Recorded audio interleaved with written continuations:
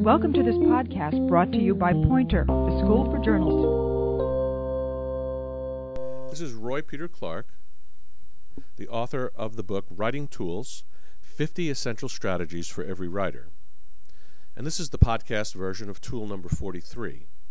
Read for both form and content. Examine the machinery beneath the text. One thing we know for sure, writers read for both form and content.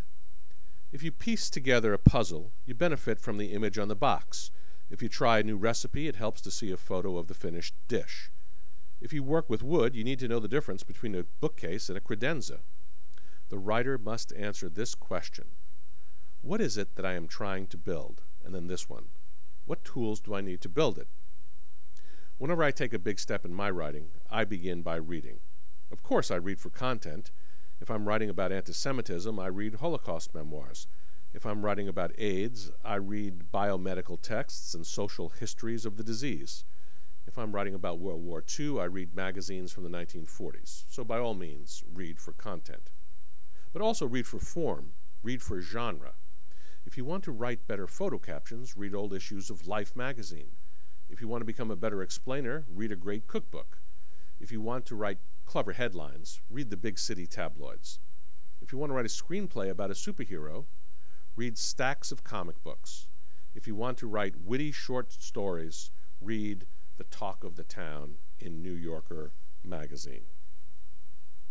When you find you can't put a story down, you should put the story down.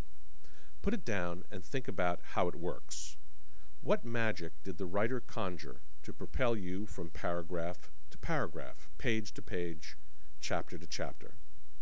I call such an act X-ray reading. One way writers learn from stories is to use their X-ray vision. X-ray reading helps you see through the text of the story. Beneath the surface grinds the invisible machinery of grammar, language, syntax, and rhetoric, the gears that make meaning, the hardware of the trade. Here are some reading tricks for writers. Read to listen to the voice of the writer. Read the newspaper in search of underdeveloped story ideas. Read online to experience a variety of new storytelling forms. Read entire books when they compel you, but also taste bits of lots of books. In choosing what to read, be directed less by the advice of others and more by your own writing compass. Sample, for free, a wide selection of current magazines and journals in bookstores that serve coffee. Read on topics outside your discipline, such as architecture, astronomy, economics, and photography. And most important, read with a pen nearby. Write in the margins. Talk back to the author. Mark interesting passages. Ask questions of the text.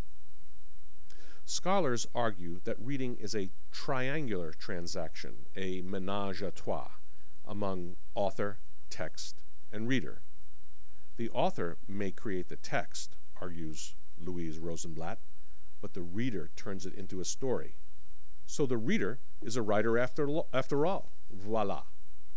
And there you have tool number 43. Read for both form and content. Examine the machinery beneath the text.